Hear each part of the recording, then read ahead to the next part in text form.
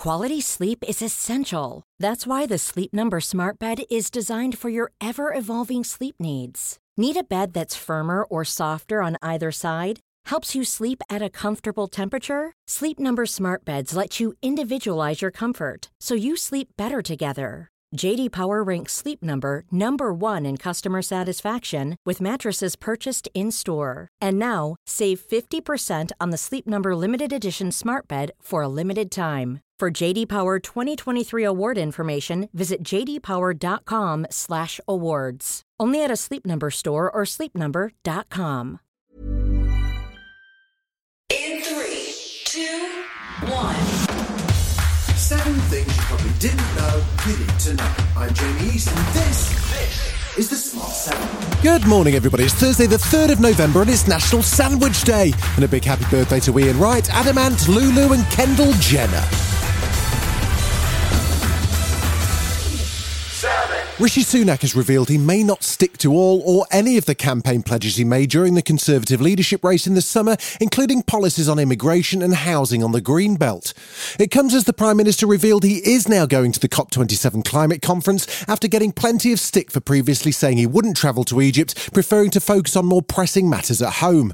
And at Prime Minister's Question Time, Labour leader Sir Keir Starmer laid into him about his controversial appointment of Suella Braverman and the Conservatives' handling of the immigration crisis. Why doesn't he get a proper Home Secretary, scrap the Rwanda gimmick, end the small boat crossings, speed up asylum claims and agree an international deal on refugees? Start governing for once and get a grip. The Prime Minister admitted on Wednesday that not enough asylum claims were being processed, but said the government was getting a grip of the situation. It comes amid fresh claims of mistreatment of asylum seekers, including reports of groups being abandoned in London. But not only does the party opposite not have a plan, they have opposed every single measure we have taken to solve the problem. You can't attack a plan if you don't have a plan. A Met police officer and a former colleague were sentenced on Wednesday to 12 weeks in prison after sharing grossly offensive messages in a WhatsApp group with Sarah Everard's killer.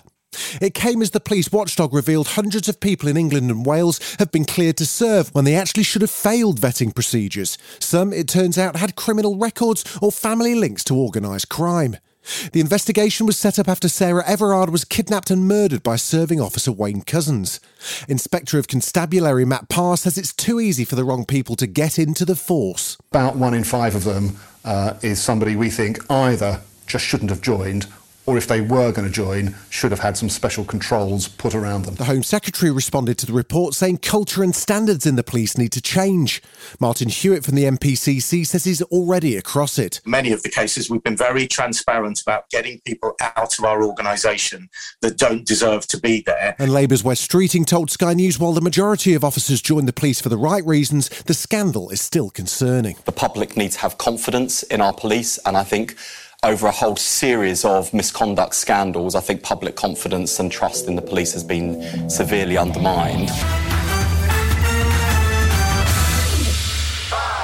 The Black Sea grain deal is back on. The Kremlin had withdrawn from the deal over the weekend, saying it couldn't guarantee the safety of civilian ships crossing the region, but a combined effort from Turkey and the UN managed to get the deal rebooted. It comes as the Foreign Secretary James Cleverly confirmed the government sanctioning 4 new Russian oligarchs, accusing them of being involved in industries helping to prop up the Russian military. Meanwhile, Russian businessman Mikhail Khodorkovsky told Newsnight that President Putin's threat of a nuclear strike has fizzled out. There was that growing danger, but after talks with his Chinese colleague, Putin has become much more cautious when talking about nuclear weapons. So I think that danger has now diminished. And on Czech TV, Ukraine's President Volodymyr Zelensky was feeling mischievous when asked what he would do first after the war ends. After victory, I will go to Crimea. I really want to see. See, when will it be? Not in winter, because on the sea, what to do on the sea in winter? I will go when it will be warmer. Israel's Benjamin Netanyahu's in line for a return to power after the country's fifth election in 4 years. Exit polls show a slim majority for the former Prime Minister, who was ejected from office last year and currently faces trial for several corruption charges.